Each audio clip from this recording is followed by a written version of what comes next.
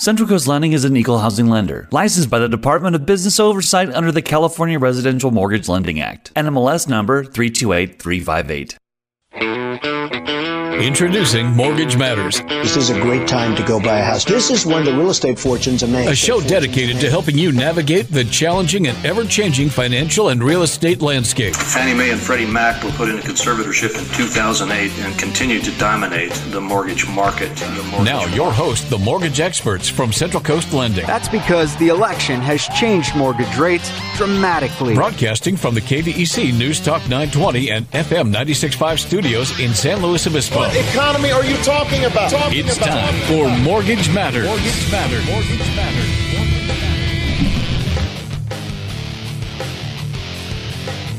All right, good morning, everybody. Welcome to Mortgage Matters. Woo! Woo! Woo! Here. Oh, it's just gonna flash this over at the end real quick. Hang on, right button. See that, dude? Yeah. Jason's finally succeeding at fantasy football. I mean, we're all at week 2. It's week 2. It's week 2, so it might be a little premature to be. Did I win? Did I win 2 games last year? I don't know. Did you? I don't think so. Yeah, you did. I don't think so. Yeah, you did. Or maybe I did. However, I was never in first place by record and points. No. So, well, you're not first in points. Yeah. Totally. No. Look again. There's other people who have scored more than you. You're just the highest scoring. I'm just the best record. You're right. Of the 2 undefeated people. That's right. Undefeated's a great word. I wasn't even thinking of that yet. It's early. Yes, it's early. Undefeated. Yeah. Anyway, wait until that key player blows out a knee or something, and then all of a sudden you'll be seeking a trade. I like that. The NFL stands for not for long. Right. Lots of big injuries lately, huh? Yeah, that's the thing every year. That's the key to winning fantasy football is having extremely good luck, which I know you and I know that you have extremely good luck, except for fantasy football, but maybe this year's different. Which has been decidedly unlucky for me. Right. Yeah. Anyhow, you'll be happy to know that I've not made a single move. I looked at the move screen. Some of you guys are making a lot of moves. Well, yeah. Out of necessity, maybe? Perhaps. Hurt people? Perhaps. Oh. Anyway. Somebody's got to be in charge. Somebody's got to be ahead. Might as well be whoever. Might as well be Jason. Yeah, there it is, right? Yeah. I like the way you think, Jim. All right, well. Been another fantastic week. Yeah? Yeah. We talked about tracking this index, and you're the primary data aggregator here. The applications index by way of active loan pipeline for Central Coast Lending. So is it up, down, or sideways? It is up about 10% since 2 weeks ago. Dang. Up 10%. With no additional loan officers. Correct. In fact, we've sort of atrophied by one.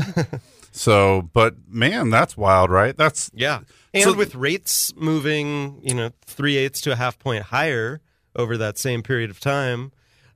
So a couple thoughts here are, people who already were in motion or continuing to be, maybe it got some fence sitters off the fence thinking that, because you had been talking for a few weeks in a row that there were people you'd been having conversations with where they were, things are great. I can save lots of money. Why now. jump now? But the Fed's going to be cutting rates 2 more times guaranteed. And so, I want to capture all that market improvement, not just some of it. And so for those folks, maybe this is that call to action that, hey, maybe there is no more improvement regardless of what the Fed's going to do. Well, tops and bottoms are always only perfectly clear in the rearview mirror, right? That's true. It's really hard to identify. In fact, this week I was talking to Dixon, who he works for us. He's pretty much our secondary guy. I mean, you and Dixon share a lot of these responsibilities, but so he's one of the dudes I talk market with, and we were basically saying, what a difficult market to have confidence in right now. really to understand which way it's going at all. We have the Fed rate decision to discuss here too. Is going to parlay right into this conversation, but specifically though, I haven't had too many people that go, maybe we missed the bottom, let's pull the trigger now. It still seems like it's the normal influx of people that are just willing to transact. So those waiters are still waiting, and I don't know. It's interesting, weird philosophy. I'm not sure waiting, like we discussed, I guess it was 2 weeks ago on the show, if you have real savings and a refi makes sense, I think you get it, And keep in mind the historical context here. I mean, at the bottom of the recession, we saw 30-year fixed right around 3%. And at this recent period of low interest rates, we saw the 30-year fixed at about 3.5%. Correct. So how much lower can rates really get in this environment that's so different than 10 years ago when what was going on? The stock market was like a quarter of what it is today. Housing prices were half of what they were today. The jobs market wasn't nearly as good as it is today. So how much lower can rates really get in this environment that's, by comparison, much, much better? That's a great question. And, of course, now we can work in this discussion now about the Fed rate meeting this week. Much anticipated. Just to go back and give a little recap, since the prior Fed meeting, which was just in July, right? Was it July? Yeah, it was just last month. Feels oddly, or 2 months ago. Oddly close, right? Yes. 60-something days ago, we got a quarter-point rate cut. Immediately said, oh, the chances of a rate cut at the September meeting are 92%, and then we're going to go ahead and load on the chance of another 2019 rate cut of 0.25%. It fluctuated, depending on when you looked in at it, it was 45 to 60% chance. Okay. So this is what's been fueling some of that thought of, why rush today? Why go lock in a rate today just knowing that, it's almost like if you need to buy a TV before Super Bowl weekend. If your TV blows up sometime in December, you might be reluctant to go out and pull the trigger, You'd be might like, do TV on your phone for a month. Yeah, or bring the one from the bedroom back to the living room or something. Or buy it from a place that's got one of those 30-day price match guarantees, right? Bring in your receipt and we'll give you the new price. Right. But you don't want to run out on December 30th and buy a TV. The Super Bowl sales are coming. So this is where you have people looking at mortgage rates going, well, I'm not going to be the dummy that runs in and locks a loan today and then gets, just find out that I just went too soon. And so those people have lost pretty substantially right now. And to confuse matters, the Feds did cut rates by 0.25 point this week. And that was expected, right? I mean, it was largely expected. It did fall from the 100% expectation of a rate cut to at the, this week prior to about 75%. Yeah, it was falling a little bit. You wouldn't hear that like, when I'm watching Squawk Alley or Power Lunch, every time they start talking about this stuff, they got a guy on there just saying, oh, absolutely. Rate cut is imminent. No doubt about it. And I just still was thinking, I'm not so sure. I don't know. Keep seeing pretty bright spots in the economy that make me think that might want to keep that tool in the bag. But anyway, the Fed's cut rates by 0.25 point. Okay. That's good news. Let you decide. Dive into the votes a little bit here. This is interesting. The vote was 7-3 amongst the voting members in favor of the 25 basis point rate cut. Okay.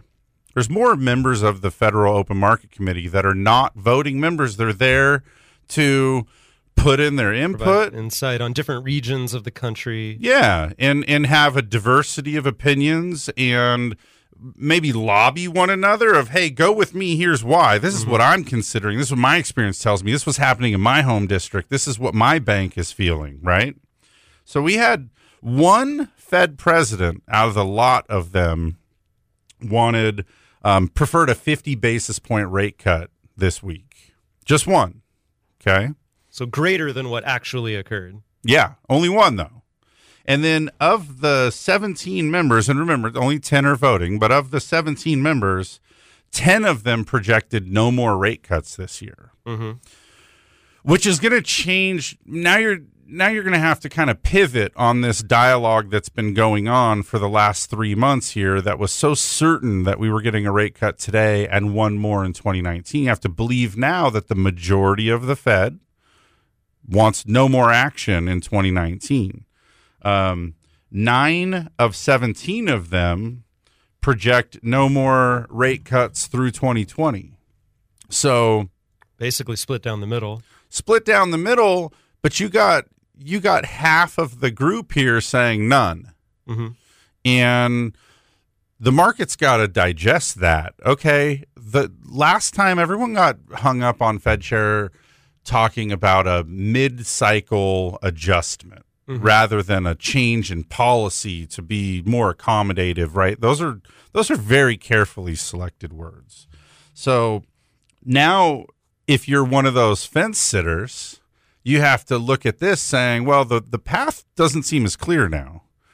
My optimism for rates bottoming in December, January, February, I think, I should know better than to make projections here on the show like this, but I think this could possibly be the low range of where we are now. Of course, more data to come, more job reports to come, more inflation reports to come, more housing reports to come. Those things are always going to affect this, why the Fed meets so regularly, right? And then also why they have the press conferences to bring us into the fold of what they're thinking and what they're considering. I no longer am of the camp. I didn't agree with doing a rate cut in the first place. I feel like my position on that's been pretty clear. That being said, now the way the Fed is sort of pivoting on this, what feels like a policy stance here, I almost feel like they gave us the quarter point this week because the market so anticipated it and the damages would have been deep if they didn't get it. And today's words, this week's words make me believe that, hey, everybody should be pretty heads up that the group is pretty well split and there's no guarantee of a rate cut at the next meeting. So, in fact, if you look forward, the Fed funds futures were right at the future target, which is 1.9%. Since we have this range of the Fed funds rate right now, with the quarter point cut, it sits at 1 3/4 to 2, so more or less 1.9% is kind of the middle of that. If you look out through the end of 2020, still is at 1.9%. And then when you look into 2021, it actually goes up to 2.1%. When you look out to 2022, 2.4% is kind of where the Fed funds futures are sitting at. So that's what the futures are anticipating, some increase, right? Right. There's nothing for the next year or more, year and a half. There's one more piece to unpack about this week's Fed meeting that I think, again, should affect your thinking if you're one of the people deciding whether or not to transact. The overall projection is no more rate increases in 2019. One more reduction in 2021 and 2022. So currently is where we sit is the long range might be flat to down a little in terms of what the Fed's guidance is today based on data before them today. But remember, there's a lot of news that comes out between now and then. And there's the wild card of the executive branch, because a lot of this rate run-up in the last week or so has been largely based on a trade meeting between China and the U.S. in October. Right. And so who knows what's actually going to come of that? Just the the prospect of them getting together to hopefully sort out their differences. This will be the 5th or 6th time. Okay. Yeah. And since last time we kind of kicked the can down the road a little bit about the tariffs that gave the stock market a little shot in the arm and kind of took bonds up, pushed mortgage rates up. That was part of that. So it'd be really interesting to see what happens when we get through that. Does anything meaningfully get decided at the October trade meetings? I don't know. I know better now than to believe in the optimistic remarks. Right. Sort of posturing about, well, things are looking good about a deal. You said that 5 times. So I'm not buying it. I mean, now it's time to see these guys roll their sleeves up and really, really make a deal. Did you see that interview this week with Pelosi talking about China and the trade deal? I didn't. It was kind of interesting. I didn't see the whole interview. I saw like some key excerpts. Why am I saying that word? Weird. I think you're correct. Yeah. Excerpts. Just sounds funny coming out of my head. Although points was here, it'd be something different. Mm-hmm. But, he really steps on the S real hard. Yeah. I love it. I like to wear housing. The way he says housing. He's not here to defend himself. Anyway, Pelosi was talking about how the issues with China are real and need to be resolved, and these things need to happen, and these negotiations. She even went so far in this interview to say it's not about whether or not we're going to give Trump a victory, but it's more about whether the American people are going to gain some fair ground here in these what have been bad deals. And I was pretty impressed by that. I like that, somebody in her capacity is willing to say it's not about, because obviously Trump's made this his hill to die on, right? I mean, if anything else lately, he said it was going to be this way when he came into office. He was going to work on trade agreements. He's definitely prioritized that. And right up there, running probably second best is probably, his position and desires over immigration reform. But I would say the trade agreement and the immigration, those have been the big things that he's about. And anyways, it was encouraging, I think, to see Speaker Pelosi say, hey, we're this for the American people, and this is not a partisan issue, though it feels like it really has been. So a lot hangs in what's going to happen in October as to whether or not we make a deal. But it's hard. I think the U.S. being the dominant economic power in the world has largely, been able to get our way.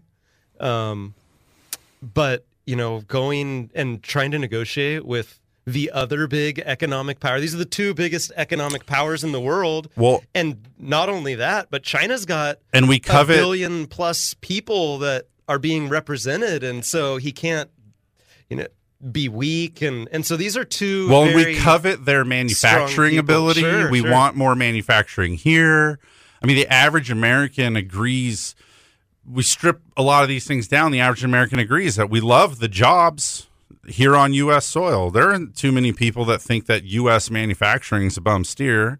In terms of that battle of made in the USA versus made of China, I think that has a little bit of a patriotic context to it, as you want things that are made here on the homeland and things like that. But I think the average consumer, too, is a little bit worn out about some of the quality we've got from some manufacturing is not great. Granted, there are plenty of things that are better. Sure likes that price. Absolutely. there you go. That's the double-edged sword of it all, right? Yeah. Yeah. Every now and again, I'll see somebody on Shark Tank talking about how it's a key to their marketing that what they have is U.S. made, and the key there is not only is it jobs and it's that patriotism. They have to ride that pretty heavy, because they're justifying a price point that's well above what else is in the market for whatever that said product is. Yeah. I shared on the show a few weeks, maybe months back, about my wife and her business where they need glass bottles to put their products in. And first of all, they can't find a U.S. source manufacturer that makes these bottles. There's a lot of wine bottles made in the U.S., but they don't make these particular bottles that they need for their product. And so they have to come from China, but they're even trying to get them from China through a U.S. distributor. And so they can get them direct from China for 25 cents a unit shipped. The best price they can get through a U.S. distributor is $1.75. Wow. Hugely different. And so they're even asking, I mean, if I can get it for this, why can't you get it from that same manufacturer and give it to us even for 75 cents a unit? 3 times what we can get it direct. Can't do it, can't afford, can't make that work. It sounds like they need to place about a 700% tariff on glassware directly imported from China. Yeah, it's crazy. Man, that's wild.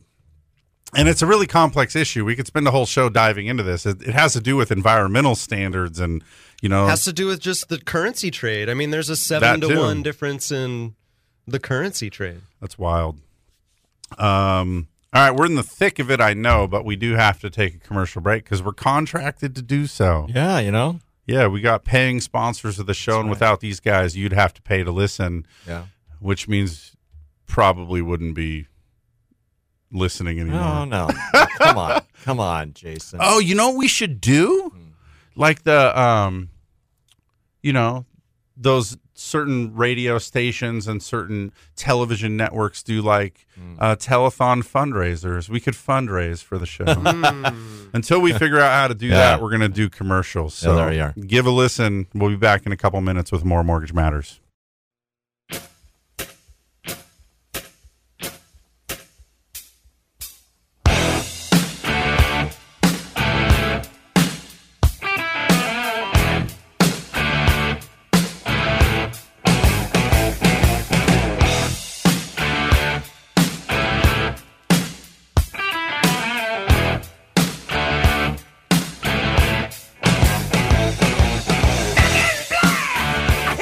All right, welcome back, everybody.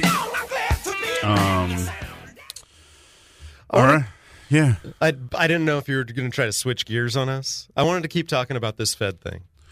I do too, and yeah, totally.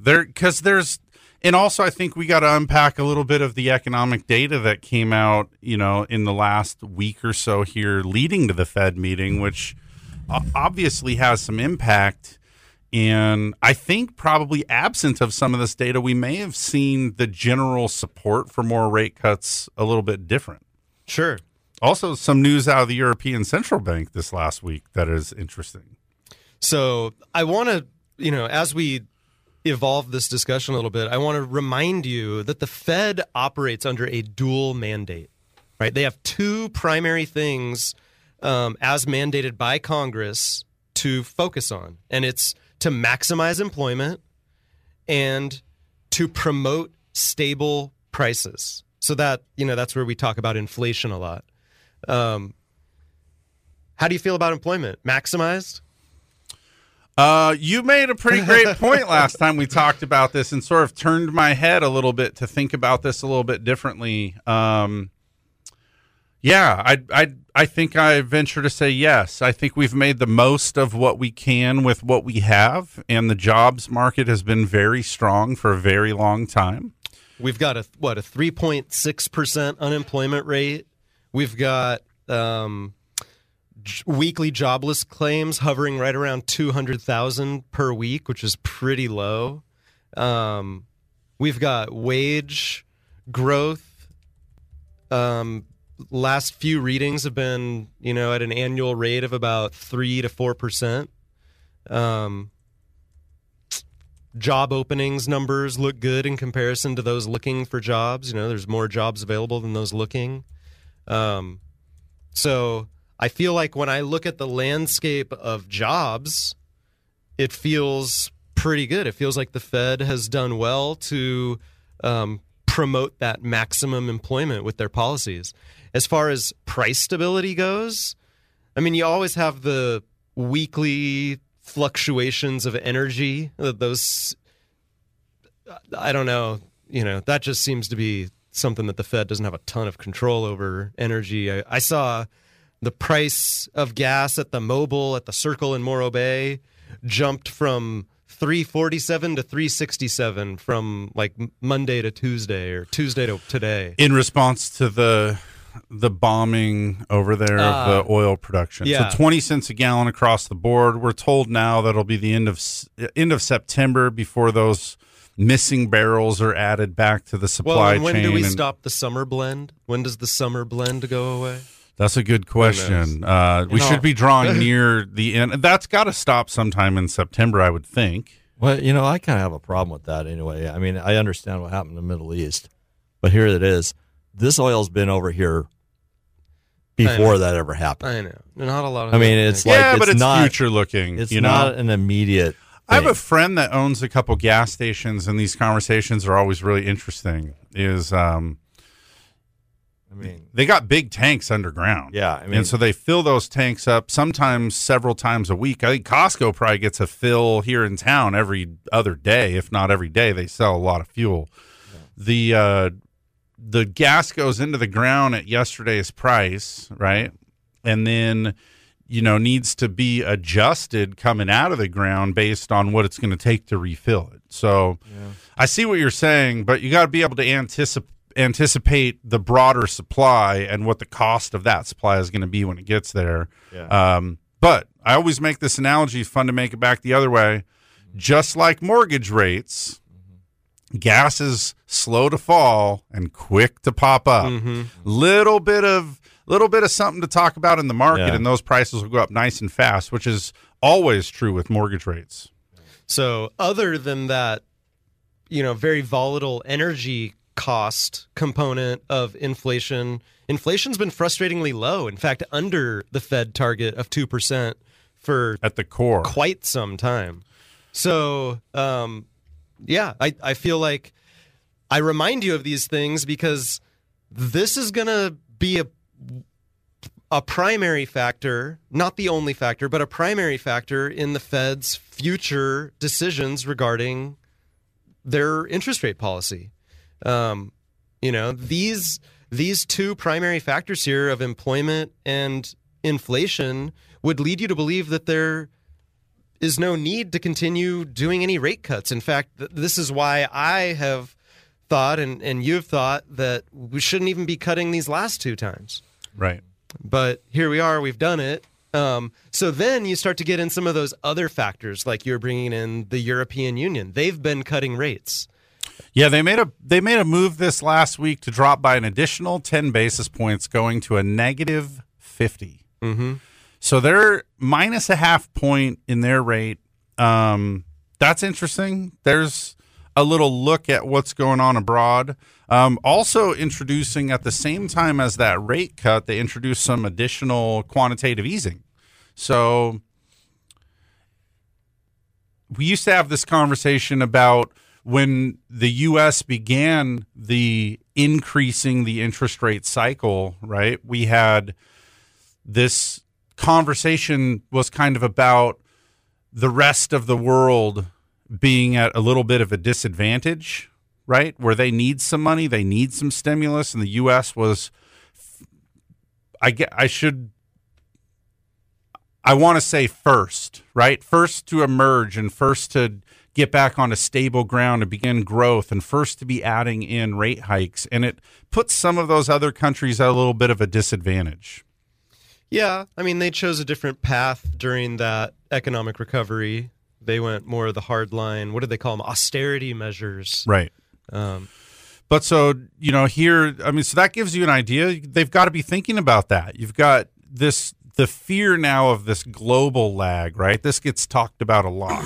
And I know the feds are primarily concerned with what's going on American soil with the American economy, but it's not isolated or immune from what's happening in the global picture.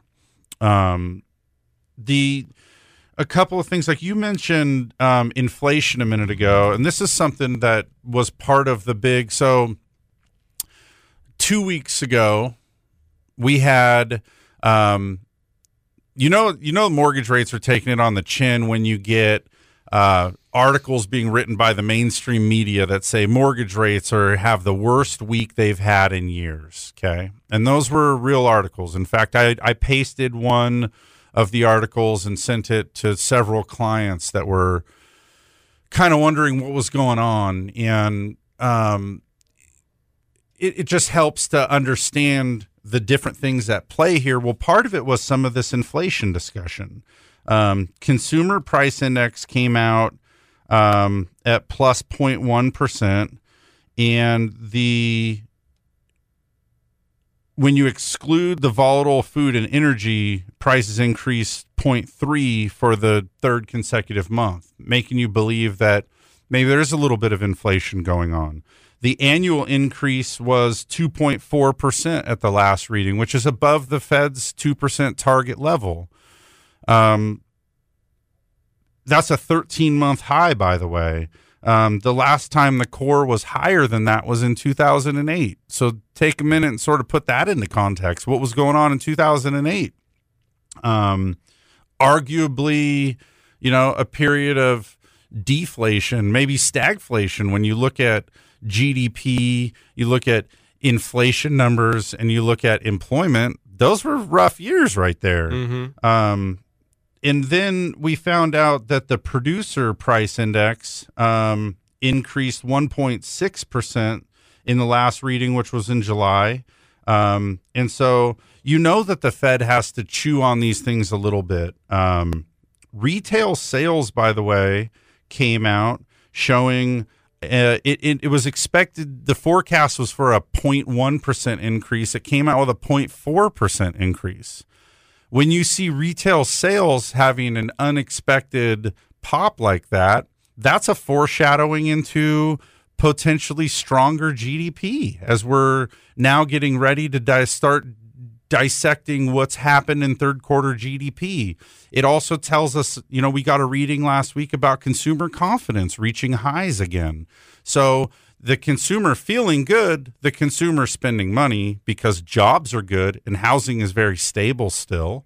So those things point to a strong U.S. economy, point to in all of this, by the way, you have to know this is all sort of shrouded under this shadow of major trade tension, right? Mm-hmm. So if we're doing okay and inflation is arguably the core inflation is still below what the Fed really wants to see, but it's building. And so you have retail sales increasing, pointing to better than expected GDP under that umbrella here, the shade of these trade agreements really causing impact to the U.S. economy.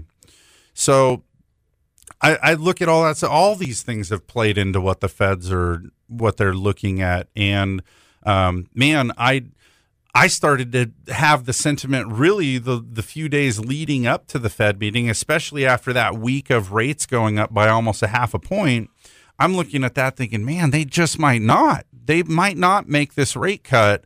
And to be honest with you, it scared me a little bit. And the reason it scared me is that the market, the stock market, all of the investors, the fund managers, everybody's convinced that the Feds are cutting rate. And if they didn't, then the blowback from that would be pretty radical. Mm-hmm. So, like I said, my sentiment now, I could really only summarize the reason we got this rate cut was that it was so anticipated that you have to do it. You've got young kids, it's like if you say we're going to go to Disneyland, you're not getting off the hook about that. That's all you're going to hear about until you actually go. And God forbid something come up that might prevent you from going. You have to go. The expectation is too high. You're going to have the whipsaw effect of not actually being able to execute on such high expectations. You're going to hear about it forever. Oh man. And young kids are the worst, right? And I think there's some similarities here to be drawn to what the investment community in the US wants is continued growth and good news and accommodative policies. We have Trump tweeting pretty actively. It's no secret what he wants out of the Fed. In fact, after the rate meeting, more or less came out and called them cowards. Should have cut more, and the failure to do so is going to have grave consequences. I'm paraphrasing. Sure. Maybe even saying a little bit nicer. Well, and to your point about, the strong consumer, the strong retail sales, part of today's announcement was they revised their forecast. The Fed revised their forecast for GDP up to 2.2%. I don't know if that was Q3 or Q4, but they're expecting a little bit better growth than previously anticipated. So we've given a lot of color as to why the Fed might be done cutting, at least for this cycle here.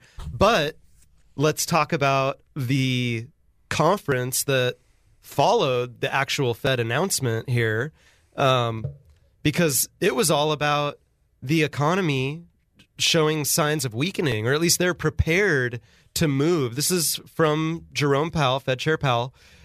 He suggested that the Fed was prepared to move aggressively if the U.S. economy shows additional signs of weakening. So suggesting that it's already showing some signs of weakening. A little bit different from what we're seeing with the strong consumer. Let's see here. They said, or Powell said that the U.S. economy remains strong and unemployment is low, but there are risks to this positive outlook. If the economy weakens, a more extensive series of rate cuts would be appropriate. Our eyes are open. We're watching the situation, and we'll stop cutting rates to sustain the expansion when we think we've done enough. So they're looking at a little bit different stuff. I heard one commentator on CNBC this morning talking about, while the consumer is strong, they're still confident, they're still spending, the consumer is usually the last indicator prior to a recession. And it's usually right up at the very end that you'll start to see consumer confidence wane and consumer spending pull back. That's at the very end before a recession actually hits. But what you'll see prior to that is CEO confidence start to wane. And this commentator was suggesting that you're already seeing that with some of the bigger ticket orders, like your durable goods orders have been down.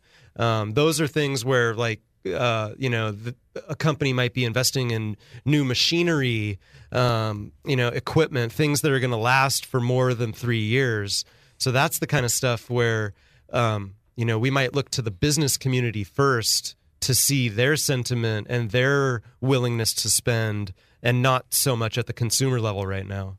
Mm-hmm. It's always just a wait and see, though, right? I mean, we can do our best to digest the data and try to figure out how it affects us. And, that I think the other thing that's important to say here, too, is that as it relates to mortgage interest rates, the Fed doesn't set mortgage interest rates. And I think a lot of people struggle with remembering this and also just keeping this as a sort of a prioritization of when you're trying to figure out what the Fed's doing and why, it doesn't correlate directly into the mortgage interest rate environment. It can. It has a relationship there. I think it's sort of indicative of where everything is going. At least that's probably the broadest flyby view of it all. But interest rates can be independent of what's going on with the Fed. And I think next week, as some of the dust settles, we'll have a lot clearer vision here of what to expect for interest rates. The remarks from the post-meeting conference kind of seem to soften the vote outlook. The sentiment amongst the voting and non-voting members of the Fed. It seems to soften it a little bit and make it still. They want us to have this underlying feeling of we're on it. We got Night Watch on duty. We're all watching. We're going to take care of this. We're paying close attention. There are risks to the economy. To make the bold statement that the economy has softened since the July meeting, I feel like that's intended to help us clearly understand, that's what the Fed is saying warranted this quarter point cut, and, sort of sets the stage, leaves the possibility open that looking forward, it's I don't want to say it's anyone's guess, but it's got to be reactive to what's going on within the economy. It's not just a clear path. You can't just see months and months forward or years forward. You got to really be paying very close attention. All right, we got to do the final commercial break here of the hour, and then we'll be back to wrap up this first hour with more Mortgage Matters.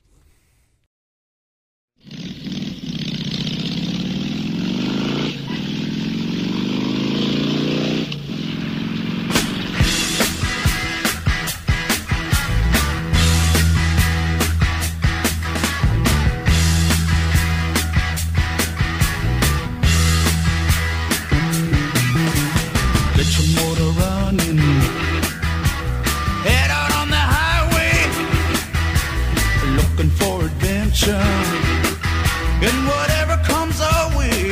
All right, guys, welcome back. What are you saying? I'm just continuing to read the article and some of the President Trump's desires in tweet form here. On September 11th, he said, the Federal Reserve should get our interest rates down to 0 or less. Yeah. Whoa. Just right quick, too. Just hack 2 points off? Is that really what he expected? And our negative interest rate's a good thing? That doesn't seem good to me. Man, a negative interest rate. I was talking with this again with Dixon a little bit. Is that so? Some of these countries have a negative interest rate, right? Which would suggest that any amount of holdings that the bank has beyond the required reserves would be subject to the negative interest rate, which would incent then the bank to lend that money out, deploy those funds into the economy. And, you know, those are the kind of things we talked about when we were talking about thawing a frozen credit market. And I'm wondering that again. So nothing's going to top the pre-recession, just the regularity of getting those credit card solicitations in the mail about, oh, well, we give you a $25,000 credit card with a 0% APR for the first 12 months and 0% balance transfers, right? Those were at the ready. And everywhere you went, it seemed like every store that you would go to would be like, well, do you want to save 15% today by opening a credit card? Mm-hmm. That stuff kind of died off for a while, right? During during the recession and post-recession years, it was like some of that consumer credit was a little bit harder to obtain. There was even a period where car dealerships were trying to actually look at income documentation. Those days are gone, right? So now I've noticed that in my mailbox, I'm seeing plenty of that. Hey, you want a credit card? Mm-hmm. Hey, you want a line of credit? Hey, do you need to consolidate? You know, all these kinds of things. And it's just reminding me that we're not in a frozen credit environment. Interest rates for consumer credit are still pretty favorable. You know, I understand if you're in that world of juggling high credit card balances that you can't pay off, you know, you might still be playing that game. But it's interesting to me to think that, you know, you would use something like negative interest rates or prefer something like negative interest rates to spur on growth when the growth is acceptable. Mm-hmm. Current growth is acceptable. So it's interesting. It would be interesting to have a sit down with Trump. We should get him on the show. Yeah, let's look up the White House right now. We should get him on the show and talk about. I'll call the red line right now. What would you do, Mr. Trump, today if you had the ability to just set the interest rate? Would you just go to 0 right now in one move? Just cut it one time? Boom. All right. Let's get GDP winning. It's pretty crazy. We'll get that direct line to the White House going. Yeah. Yeah. I don't know. Yeah. So maybe even if it's on Air Force One right now or something like that, we get a direct line to Air Force One. I don't know. What I was talking about prior to the last break here, this Business Roundtable's CEO Economic Outlook Index has declined to a 3-year low in the third quarter. That's Chief executives of the nation's largest corporations have sharply lowered their plans for capital investment and their expectations for sales. Trade tensions were cited as a major factor for the worry that companies are feeling. That's concerning, right? Yeah, and I think it comes back to what we've thought was really the heart of this matter, and it's that trade issue and the uncertainties around the trade issue. If there was, because business hates uncertainty. Right. Stock market hates uncertainty. Well, the other thing I wonder too, keep up. Can you keep up? Have you tried to keep up on the whole Brexit thing? No. They voted another extension. I keep hearing they vote, and then I get these assurances that they won't seek another extension, and then I hear that an extension won't be granted, and then I hear they got another extension. But the only reason I bring it up, I don't even care to have a broad discussion about Brexit, but we're facing an election cycle here, right? Mm-hmm. And I don't know. Trump going to win again? You say yes. He says no. Some say I hope not. Some say I hope so. Some say maybe. Democratic Party seems to be trying to shake out their front runners right now. Do you want this all left unresolved when we straddle that? I mean, this sort of reminds me of like the Brexit thing of, no, it would be really good for us. Like you said, that uncertainty, it's a killer. And it is obviously it's stressing out the CEOs. That's the number one thing they cite. For the average consumer, it's kind of a talking point in as much as it's politically polarizing. Some things to the consumer have gotten more expensive. I don't think the average consumer can pick their head up and say, this is hurting me, right? No. Doesn't feel that way yet. Businesses are hiring. Yeah. Wages are going up, although modestly, they're still going up. So, yeah, the consumer's still feeling good. They're still spending money. But like we said, they're the last to react. Yeah. So, but the investment community doesn't like the uncertainty either. Right. And it's obviously we're seeing this theme again of volatility. And we had a run there where it was nice to not have intraday volatility to where you could feel like you could make a prediction. I know better than to predict to get me through Wednesday now. That's just, you can't.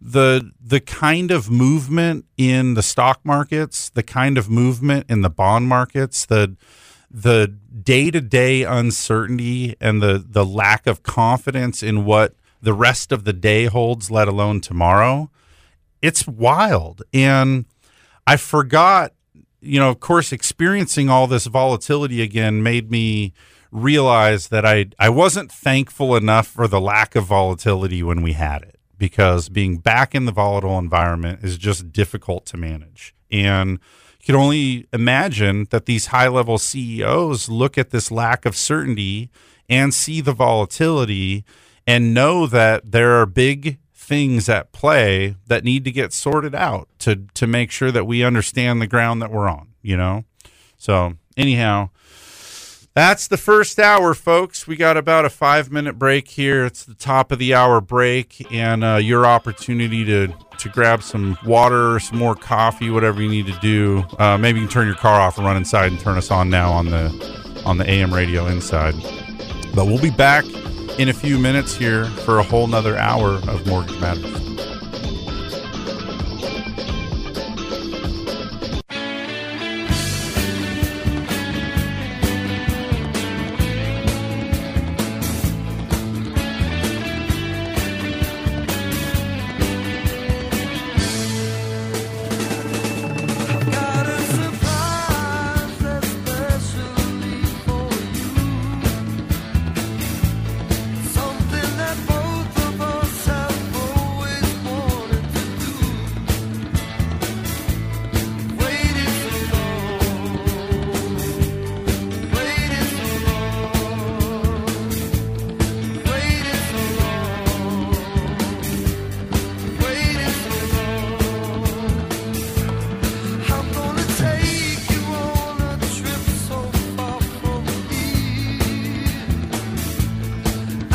All right, welcome back, everybody.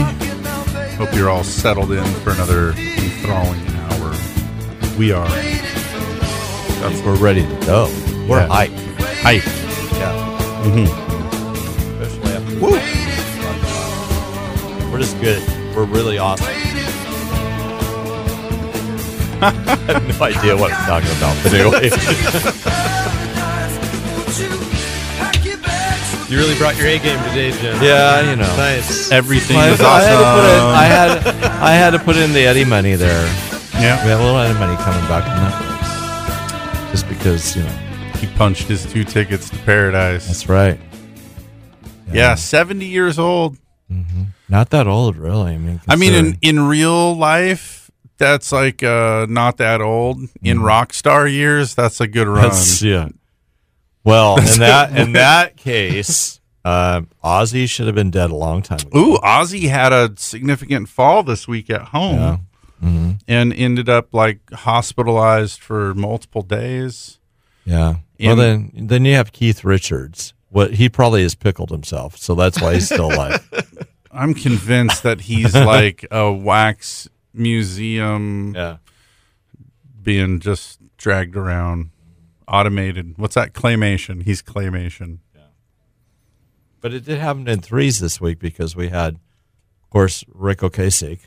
From the Cars. Yeah, we had a totally different thing, but Cokie Roberts from ABC News.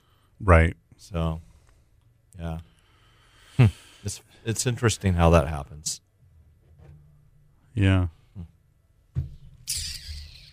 I was eager to talk today about is that loud when I do that? Yeah, it's a little annoying and loud. We're borrowing the Coast Studio today. Just so you know, it's a little bit different equipment. Oh, I shouldn't have We had to moved. do this show from some loud the Coast springs Studio. over there. I shouldn't have moved it. Yeah. I wish there was video. You guys would be dying laughing. His head is like I got pointed at the my roof. mic boom, which has Maybe you should just stand up. 4 active springs on it, are deciding to do. Here we go. Now it's gonna go straight. Boing. How about that? How about now? Oh, I need to wait. I need to wait to put on this thing to just hold it where it goes. Here, There we go. It's a little bit better. If there's any Got it. compensation, somehow my mic went down a little bit. Oh, no, that's going to work. Oh, wow. Hey. Yeah. Cool. That There we works. go. Just put a little weight on it. Yes. Now I don't have to stand 3/4 Dan's height. headphone case has a multiple purpose uses. Yep. Porpoises. Yeah. Porpoises. Yeah. This is getting It's like weird. Flipper. Yeah. It's like Flipper. Porpoises. Oh, man. Well, that's how Points would say it, so let's Yeah. just give him a little credit there. Dan, so I wanted to talk about this on the show today because I mean, a lot of our listeners are clients. Yeah. Either they listen and become clients of ours because they like the insight into, us and the company and the way we work. And then likewise, a lot of our clients that come to us end up finding out about the show and then listen to the show. Mm-hmm. So, and then additionally, of course, we have a lot of listeners. We have a lot of those listeners that say, I've been listening to your show for years and I used Quicken, which is, I'm rolling my eyes at you. I think we've mentioned that a few times, not to. But anyhow, the rest of you listeners that have never done business with us, a fair amount of you own homes. And if you own a home, you're getting solicitations. Now, I want to talk about this a little bit because these solicitations that come in the mail, interestingly enough, I mean, I shared a few weeks ago, I refinanced my personal house. And so cue the onslaught of solicitations in the mailbox. Man, and I hate that. Oh, my favorite thing about it, though, my absolute favorite thing about it is they say Central Coast Lending on them. And I know they're not from us. Yeah. And usually, so it must be something to do with the way the county recorder records the deed or the credit companies report the inquiry or a combination of both, but there's not enough characters available in the whole box there to spell out all of Central Coast Lending. So they spell out Central Coast with appropriate space between the two words, LDNG. Yeah. And it's in bold, and it's right above your name. Wow. And so I get these at my house, and I'm like, how can this be legal? It's borrowing some familiarity and attempting to gain some credibility with clients based on our reputation. It feels like an unfair business practice, and I wonder if it is legal. I mean, well, it seems unethical at a minimum. It seems like it should be illegal. The fine print at the bottom clearly states that they're a different company name, and we're not affiliated with your previous lender, so they might have the get-out-of-jail-free card there. Fair enough. But it's so confusing that not only is it confusing to our clients, it's confusing to our own staff. We had a client send one of these solicitations to one of our loan officers. Our loan officer turned to me yesterday and said, hey, so what's going on with this letter that we sent out? And I'm like, this letter we sent out? What are you talking about? Well, one of my clients got a refinance letter from us. A what? We didn't send out a refinance letter. Yeah, it's right here. Like, no, that's not from us. That's marketing. That's deceptive marketing that happens all the time. The format of the letters is different every time. Yeah. This one just so happens to have our company name right above the recipient's name, so they can't help but see it, and their eyes are drawn to it because, like you said, it's in bold. And interestingly enough, we saw this same letter from 2 different clients on the same day. Right. So that first part chaps me, right? I don't like you gaining any kind of credibility based on the relationships that we have with these clients. It has nothing to do with this soliciting party and everything to do with us and our reputation. So that sounds like that burns me up. A lawyer sending out a cease and desist, but then you have to keep on top of that all the time too. So check this out. Here's the killer, right? These trolls that send these letters, within the initial offer of the letter is an interest rate that's unattainable and a payment that's just downright deceptive. This payment isn't even in the world of possible. And when these letters, we laid them side by side and looked at them, and they were using a 15-year interest rate, which was still arguably lower than what you could get in the market today at no points. And they are amortizing it over a 30-year term. So the payment was, and you could find this out kind of in the fine print of it, but the payment was based on a 15-year interest rate and a 30-year amortization. That payment wasn't even possible. And so you open up this letter, it has that smell of familiarity because it references Central Coast Lending, and now the payment, because of the interest rate, is so much lower than the payment you have today. And so I get it. Here's what they're trying to do. Just call. Right. Respond to this ad, just call, and they're going to end up now on the phone with somebody they're going to get the sales pitch, right? I mean, at a minimum, does this not immediately reek of bait and switch? This is the definition of bait and switch, right? Well, here's the thing. They're advertising. First of all, whether or not the rate's realistic, I'm sure you could buy down to this rate. They're offering a sub 3% interest rate, but it's the payment. That's where they're really creating the deception. I backed into the term based on the proposed loan amount, the interest rate, and the proposed payment. It was for a 30-year term, but in the fine print it said this is for a 15-year term loan.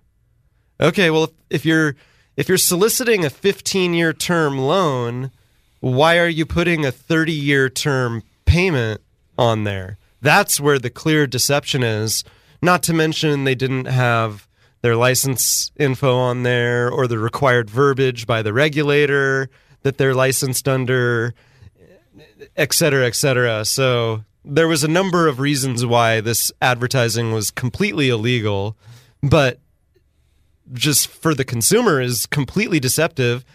We had one of these clients call thinking they were going to talk to us because they were so convinced it was us sending it. And they even asked, how are you related? They said, well, is this a rate for a 30-year loan? And the guy said, oh, yeah, regular mortgage. That was the response.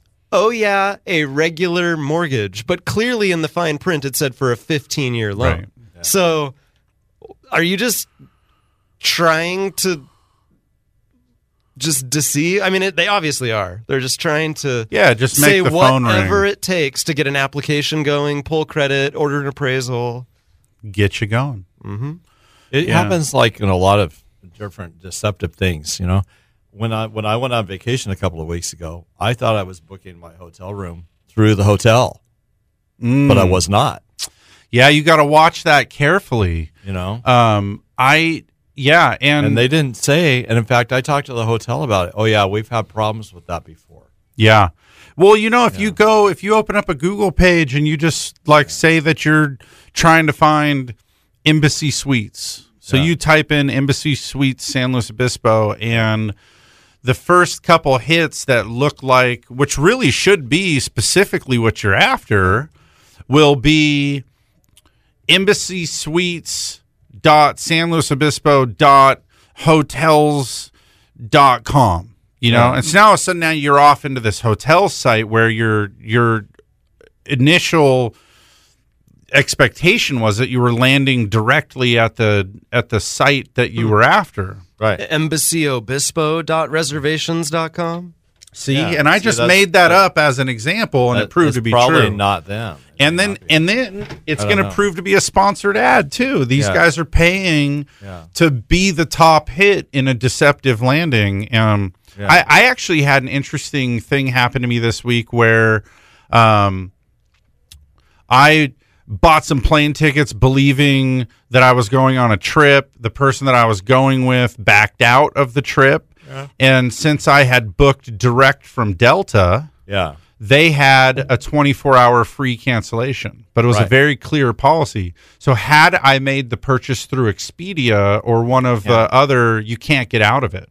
Right. So there's some benefit to being able to get directly to where you're trying to go. Exactly. And now you're getting hoodwinked into somebody else's add-ons in policy, or in this case, a degradation of an existing policy that could be beneficial to the consumer. Right. The advertising world is bizarrely deceptive, and unfortunately, you know, I feel like well, I think it's hard to keep up with it all. I mean, as a regulatory body in whatever business category the deception's occurring, it's hard to keep up with all the different businesses and all their different advertising practices. It relies on whistleblowing really to catch any of those people. Yeah, well, I mean, two things. One, did you read the article this week about Venmo? Mm-mm. Everybody's familiar with Venmo, right? Mm-hmm. This is a third-party payment app that you can make and receive transfer funds between private parties. Some businesses accept Venmo, but I think it's largely like a peer-to-peer thing. Yeah. Four of us go out to dinner together, and everybody wants to use a credit card because nobody brought enough cash, and so one guy says, well, heck, I'll swipe it, and then you guys just Venmo me each the $33, and we move on from here, right? Nobody owes anybody anything, forgets about it. Well, Venmo had a breach in their security this last week where within the app, you get a pop-up on your phone, and it says this affected like 40 million users. Yeah. You get a pop-up on your phone that says that your payment to this person is pending, and you need to log in and approve or decline it. This is within the app. So this is not like an email trying to trick old people, right? This is you get the badge, you're in the app, you open it up. When you hit decline, it's now giving, basically opening you up to the fraud component of this. So they're having to come out and let everybody know, hey, we had like an internal hack going on that is one of the highest levels of, deceptive hacking that I think we've seen in a financial based app like that. Has to scare you, right? these things are becoming so prominent now. You know, the Cash App. There's all these different apps that you're going to put your money into, and you're going to use as a point of sale and peer-to-peer transfers and deposit your paycheck into. It's pretty wild. The consumer has to be very discerning about whether or not they're going to engage in these apps. And then, you know, like this Venmo thing, if this doesn't shake your confidence, I don't know what does. That's a really crazy thing. I have like PayPal, which is really like hangover from the eBay era, where that was how you transacted. Like if you bought something on eBay, you'd pay through PayPal. And so I would get these emails into my account that say they're from PayPal, and they want you to log in and they'll say something like, there's been a security breach within our site, and we'd like you to log in and update your password. And if you click that link, you're being taken to a dummy site where they're attempting to harvest your username and password. And, you know, there are some people that just aren't that net tech savvy, you know, are falling victim to those kinds of things. And so, you know, I watch out. I just want to say too, it also has something to do with just it's almost age related, right? Like the older you are, the more susceptible you are. Well, it had the Chase logo on it, so I clicked on it. It was from Chase, and was like, well, it wasn't though, because it didn't have the secure lock in the URL bar, and it wasn't Chase at their standard URL. It was xyzp2q.chase.whatever, right? Which should be a dead giveaway to you that, hey, this is a phishing scam here, and I'm not going to fall victim to it. Anyway, these deceptive practices are nasty. I tell all of my clients, and I guess this is the part to tie this home into why I wanted to talk about this. If you're a homeowner, whether or not you worked with Central Coast Lending, you're getting these solicitations, and they're deceptive and misleading. They just want you to call.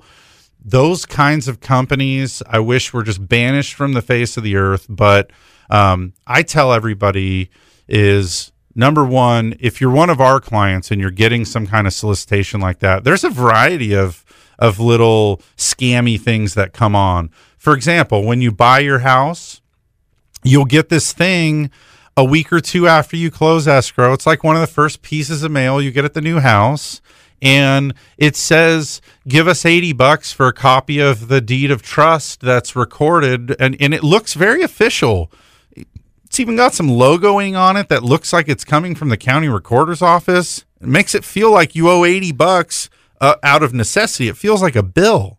And if you just foolishly pay that, this company is a full-on, it's a sham. They're printing off public record. Yes, and you're going to get a copy of this anyway. It gets recorded to you with the recorder's stamp. Then they mail you a copy of it. It's part of the recording process. So I tell all of my clients, listen, after we close escrow, you're going to get just a barrage of things that are wildly erroneous and irrelevant to you. Some of them are downright fraudulent.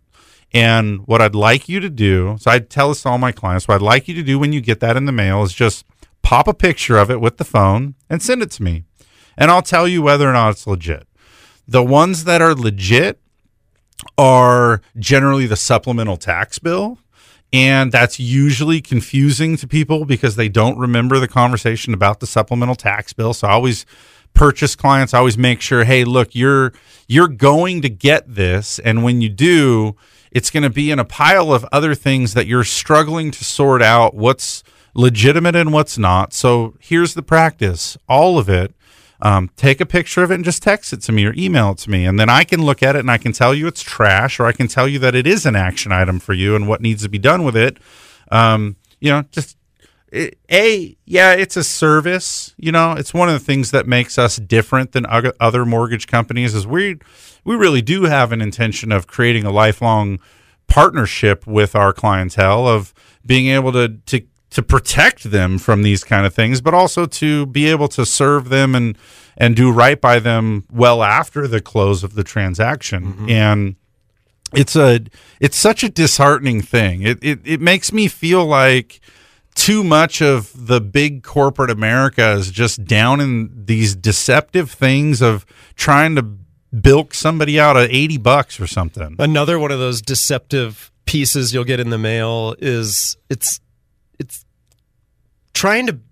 calling itself mortgage insurance to protect you and your family in case of as a result of your recent mortgage. Yeah, so in case of someone's death, it'll pay off your mortgage. What it is, it's life insurance. Yep. Solicitation. And they harvest those deed recordings as a matter of public record, and then they solicitate those people based on, hey, well, here, now we're in front of you. This relates to your mortgage. So because you're kind of attuned right now to, you've been engaged in this process, you've had all this paperwork, you've met with notaries, you're all up in it here. Here's one more thing that it requires your action. We need you to respond to this. And those two will reference our name on them. Yeah. Which is particularly frustrating. And usually end up telling people too, oh, that's a solicitation for life insurance. And you choose whether or not you want to respond to that. If you have or don't have life insurance, that's something that you probably should contemplate, especially when you do have a mortgage, especially if you're the sole income provider for your family, and that mortgage would be a problem if something happened to you. But generally speaking, I'd say the better practice is to reach out to your insurance agent. Find somebody local here that you can get in front of to assess your insurance needs and figure out how to best serve you, not to just fall victim to replying to. And by the way, I just want to say too, I got that call from one of our clients that's done 5 loans with us, called me just a couple weeks ago with that life insurance offer and says, this legit, do I need to do this? This is a smart dude. This guy's young, totally tech savvy. He's an engineer. He's good at discerning what's real or not. And again, he's one of these guys. I helped him buy his house originally and then his next house too. And so our kind of rules of engagement are take a picture of it and send it to me every time you get it so that I can protect you from these crazy solicitations that are dishonest. Yeah. Anytime you see our name on a solicitation, it's just a great reminder to give us a call. If you feel compelled to call, don't call the number there, the 800 number that takes you to some other company. Just call 543-LOAN, 805-543-LOAN. Well, in worst case scenario, you're going to get a pleasant conversation right. with a little bit of advice about whether or not what you're holding is something that's legit or not. That's all. Easy peasy. Easy peasy. All right, we got to do a commercial break here. See what kind of music Jim brings us back with. We'll be back in a couple minutes here for more Mortgage Matters.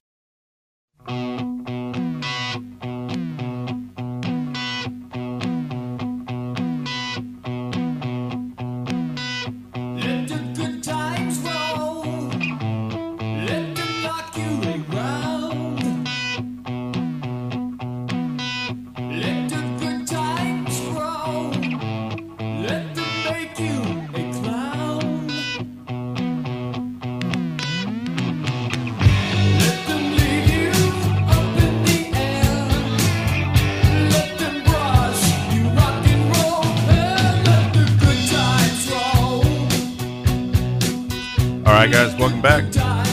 We're trucking our way through hour number 2. I got some feedback this week that we should do, that we should be a podcast. What do you think about that? Why not? I mean, people can stream our show, but I've been listening to more and more podcasts lately. Let's do it. Check into that. Let's do it. The thing of it is that there are some mortgage and real estate type of podcasts, but I don't think they're very good. And I think our show's pretty good. I think it's really good. Yeah. Especially that music that we come back the breaks with. Yeah, engineers. Spot on. No, it's good. It is good. You guys are you're able to take something that's kind of complicated and put it into terms that I understand. Yeah. You know what's funny about that? And that's good. This week, some listeners of the show,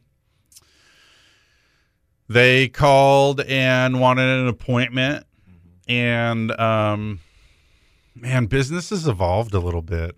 This was a little bit of a wake up call to me. It used to be that people would call and schedule an appointment.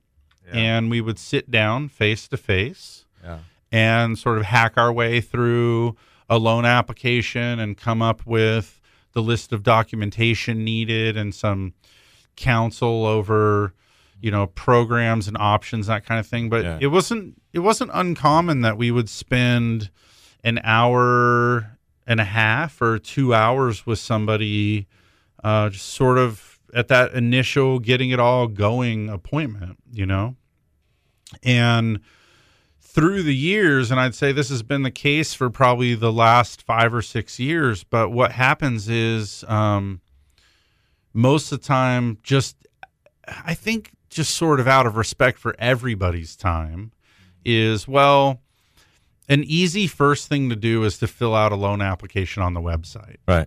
You log in, it's totally secure. As you guys can imagine, we're a financial agency, right? We're heavily regulated. The online stuff that we do is highly secure, and we have a Citrix-based file share program where instead of emailing over documentation, we would give you a link where it's an FTP secure upload, and then we have to log into this other secure site to pull the documents off, because sending things, sensitive personal information like social security numbers and driver's license numbers and these kind of things just attached to an email, you just can't do that. So anyway, the process has kind of resulted in a change of how the average consumer transacts business now. They generally do an online loan application.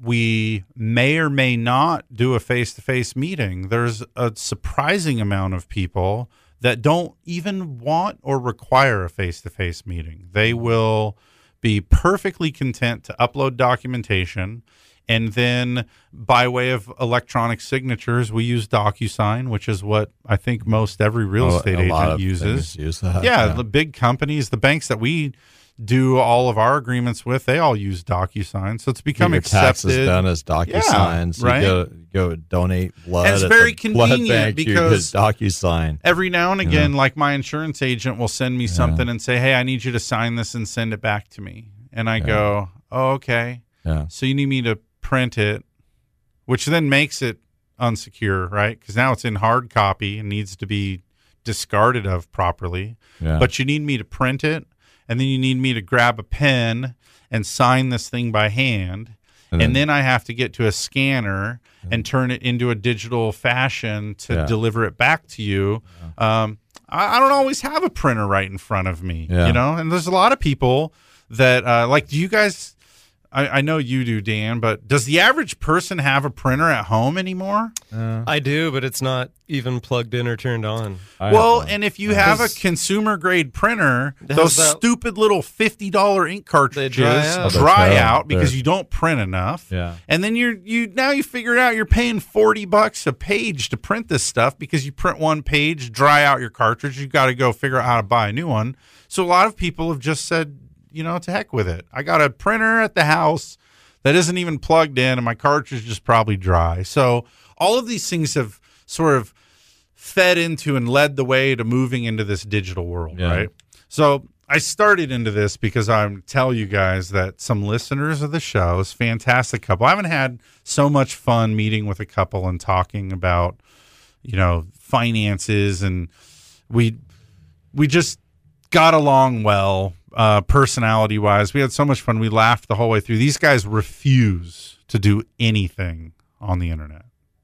They won't even provide an email address for the appraisal delivery, which is an interesting workaround.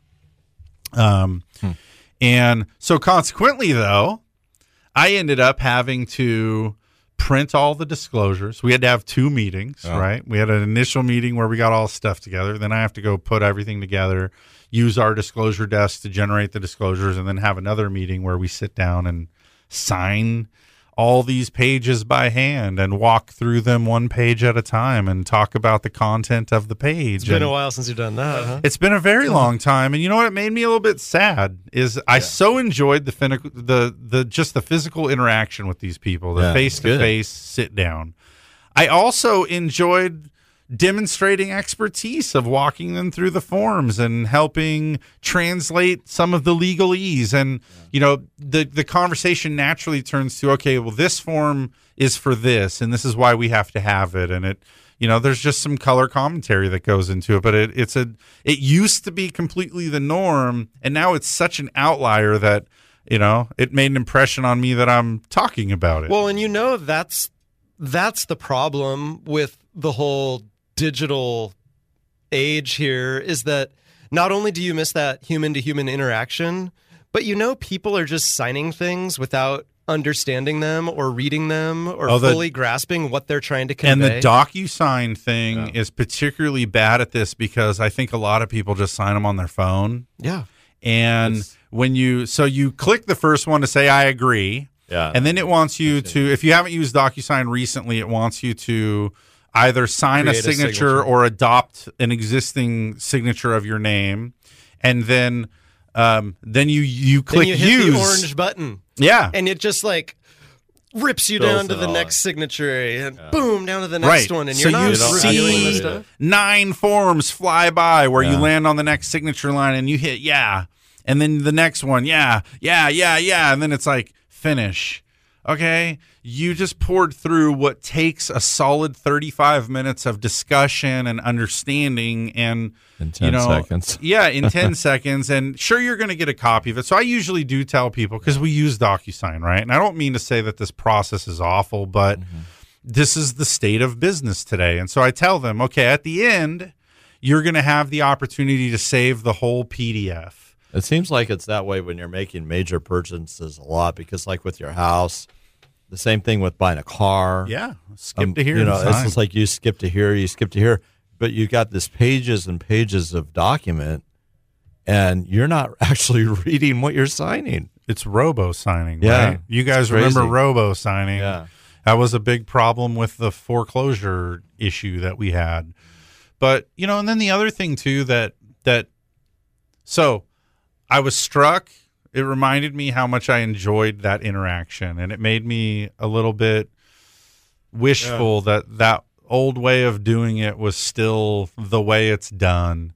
And then as we walked away, it reminded me too, and this is the part that made me sad, is that the modern transactions oftentimes strip us of our ability to to demonstrate the professionalism and the level of knowledge and to gain the credibility and to really be making those, those are the things, my desire in every transaction I do is to develop a client for life. Right. And the more you remove me from it and do it digitally, the less valuable you seem. Well, I could be in Maryland.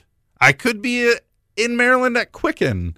I could be 2 days on the job, and you could be clicking this stuff, and and so, I mean, obviously, when we set the loans up and when we talk about options and all that, it's all the part before that where we are still really adding value, and then during the process where we're navigating all of the different things that happen, where there's definitely still real value. There's a lot of stuff behind the scenes, but you don't always get to exhibit that in front of the client. They're not aware of what you're doing. At the end of most transactions, one of the really common feedbacks we get is, wow, that was easy. That was really simple and smooth, and I never had a transaction like that, like in a mortgage transaction.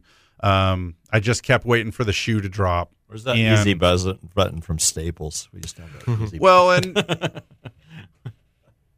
I mean, the process is so clear to us. It's so well defined. We know exactly what you need. And if we do a good job of being thorough and anticipating what's next and explaining and setting expectations, we have the ability to chauffeur somebody through one of these transactions in a way where they get to the end of it and they go, wow, I wasn't expecting such a smooth process. And unfortunately, a lot of that, because of the way the thing works digitally, is people don't really have a great understanding of what we're doing when they're not seeing us. We tell them, okay, we're going to do this and you're going to get a DocuSign and this is what's going to happen, and this, save it and review it and, call me with questions and all that kind of thing. And then if they go through it and it's all good and they click all the way, you know, we tell them you're going to get a call tomorrow from the gal at our appraisals desk who's going to call you to get your credit card number to order your appraisal. And, you know, then we're going to be in line for underwriting. We'll open escrow. By the time the appraisal comes in, you know, we'll have an approval. And if there's anything that we need to get, we're going to get those things and we'll be in touch with you again at that point. So we can set all those expectations, but a lot of that heavy lifting and the hero work behind the scenes just goes unnoticed and unrecognized. So it's nice that somebody just feels like they had a pleasant experience, but that's kind of made me realize that I miss a little bit. I feel maybe that's just one of the things about getting old. Once you have, you know, 20 years in an industry of seeing how it evolves and what happens, even us who try really hard to keep the human aspect alive in these transactions, moving in a kind of a dehumanizing way, which I think also is what sets the stage to, you know, people thinking that you should sell a house with a company online, you know, or that you should just do a loan, respond to an 800 number on a, you know, a radio ad or whatever, and then just go punch it up online. And we're just, you know, it's moving away from that. I think that part of the transaction that well, there's certain benefits to online, like for if you want to see a picture of a house and you're like 2,000 miles away, but I'm kind of interested in moving to this area. You can actually see, okay, I'm interested in that. I'm not. Just makes me think that in 10 or 20 years' time, meeting face-to-face over something like a mortgage is probably going to be so foreign to that current generation of people that, you know, it'll be a thing of the past. Like, whoa, you did what? Yeah, but, you know, like you my spent an hour and a half with a dude about, did you know you could just click on the phone? My insurance agent's 5 minutes from my house. You know, I mean, if I want to go to have a question about my insurance, I can drive or walk 5 minutes, actually. Cruise over there and get an answer. Yeah. I mean, there's a convenience to the paper trail, if you will, the electronic paper trail. You know, you have these great records. It's great for record keeping. But yeah, losing that human contact and touch there, that's a no, it's a good thing to be local and you'll be able to talk to the person. Actually, it's great. Well, and I think if nothing else too, even the clients that we have that like to work digitally, that buy a house and we never actually meet, we spend time on the phone, right? But they take a real sense of comfort in the fact that they know that we're on Marsh Street. If you got an issue, come on down. Come find us. We're out in Morro Bay. We're on Morro Bay Boulevard. You can just drop in. You got an office in Ventura. Yeah. And you know, I'll print it for you. If it's one of those things that has to be signed and your printer cartridge is dry, come on in, I'll print it. There it is. You know, so that's nice. That is one of the nice things, even in the digital age. But, all right, anyways, we're at the last commercial break here, huh? We are. This time just flies by. Oh, it's crazy how fast this 2 hours ago. Yeah. All right, well, let's do it. Let's take the final commercial break here, and then we'll get back and wrap it up.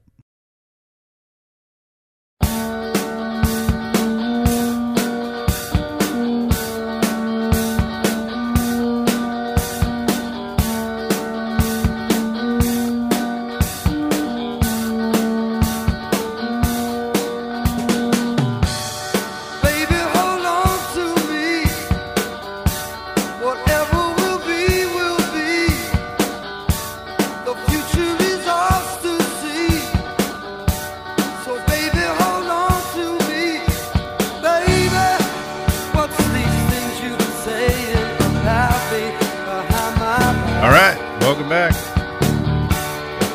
Final break. Heading into the home stretch. Talking about some baseball during this last break. Yeah, pretty animated there. 10 games left in the season. It's exciting. It's exciting. All the races are coming down to the wire here. 3 teams vying for the last 2 spots in the AL. And the NL's got some, the Central's pretty tight. Who's going to make the series?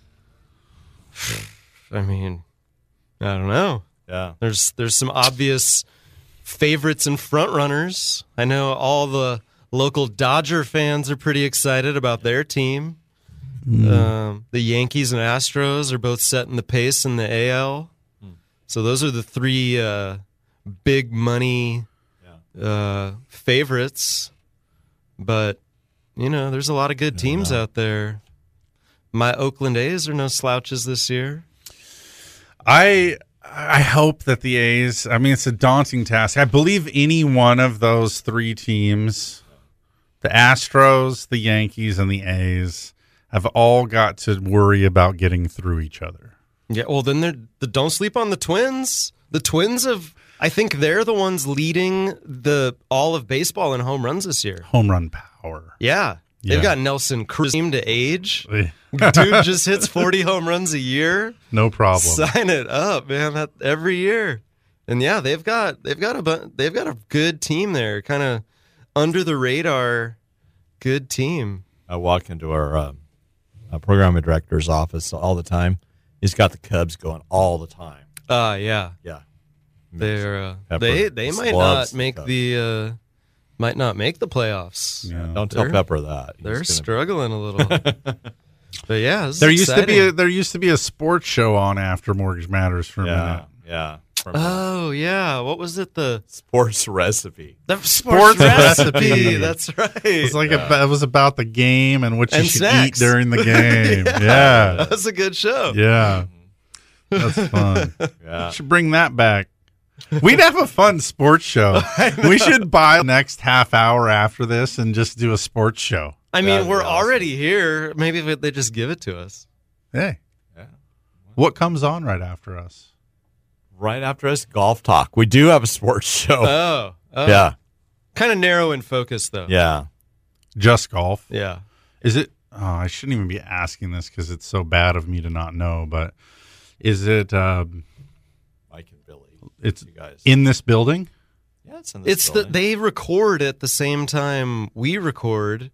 Oh, and they're not always recording here, though. Sometimes they record elsewhere. Usually what happens is I leave the show and then I'm on the phone. Well, they're live. We're live, and then they're recording. Got it. Yeah. Anyway, maybe I should listen to Golf Talk. It's a good show. Is it? Yeah. It's a you good listen show. to it? I've listened to it before. It's a good show. It used to be on. Is it still on ESPN Radio? No. It used to be on ESPN Radio as I we were remember driving in to record our show. So I would listen to that. I would listen to Motor Mouse too. I just switch it up. I'd switch it up. I love Motor Mouse. Don't get me wrong. Love Motor Mouse. Yep. So, no, I just, every now and then, or I might have been listening to ESPN, Friday night, and then I get into my car Saturday morning, and there it is, so I get, it's good talk, so I forget that Motor Mouse is not what I'm listening to. So, yeah. Love Motor Mouse. Love them. Perfect. Yeah. No, they have a good show. Yeah. Mike and Billy. They have all these. Yeah. Anyway, we got like 5 minutes here, guys. We're almost done. Yeah, understood. This is the part of the show where we usually, for the last couple months here, maybe since March. A pretty good run, huh? I've been telling people, hey, listen up. You need to refi. And I feel like that we've lost a little bit of wind from that sale, with these rates popping up a little bit. I just have to say that the national average 30-year fix this week is 4%. So it's up a little bit. It doesn't mean that you shouldn't refi. I think I wanted to just mention this today on the show, so I guess in closing remarks, it's fine. Got a phone call this week from a client who had a 3.875, bought their house 2 years ago. Look like they have 20% plus equity now. They have some mortgage insurance. And on the first phone call, I said, hey, I'm thrilled you called. And the problem is that the rate's pretty much what you got now. And I'll still work it up and send you over a worksheet on what it looks like to do a refi, but the only real benefit here is going to be getting out of your mortgage insurance.